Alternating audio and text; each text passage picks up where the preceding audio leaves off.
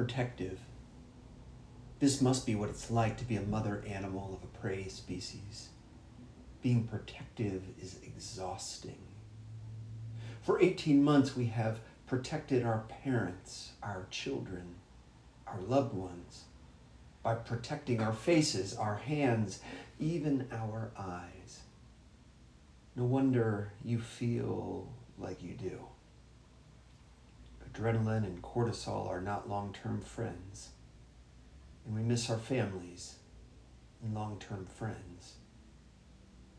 And then people were worked up into protecting unthreatened freedoms and undangerous preventions.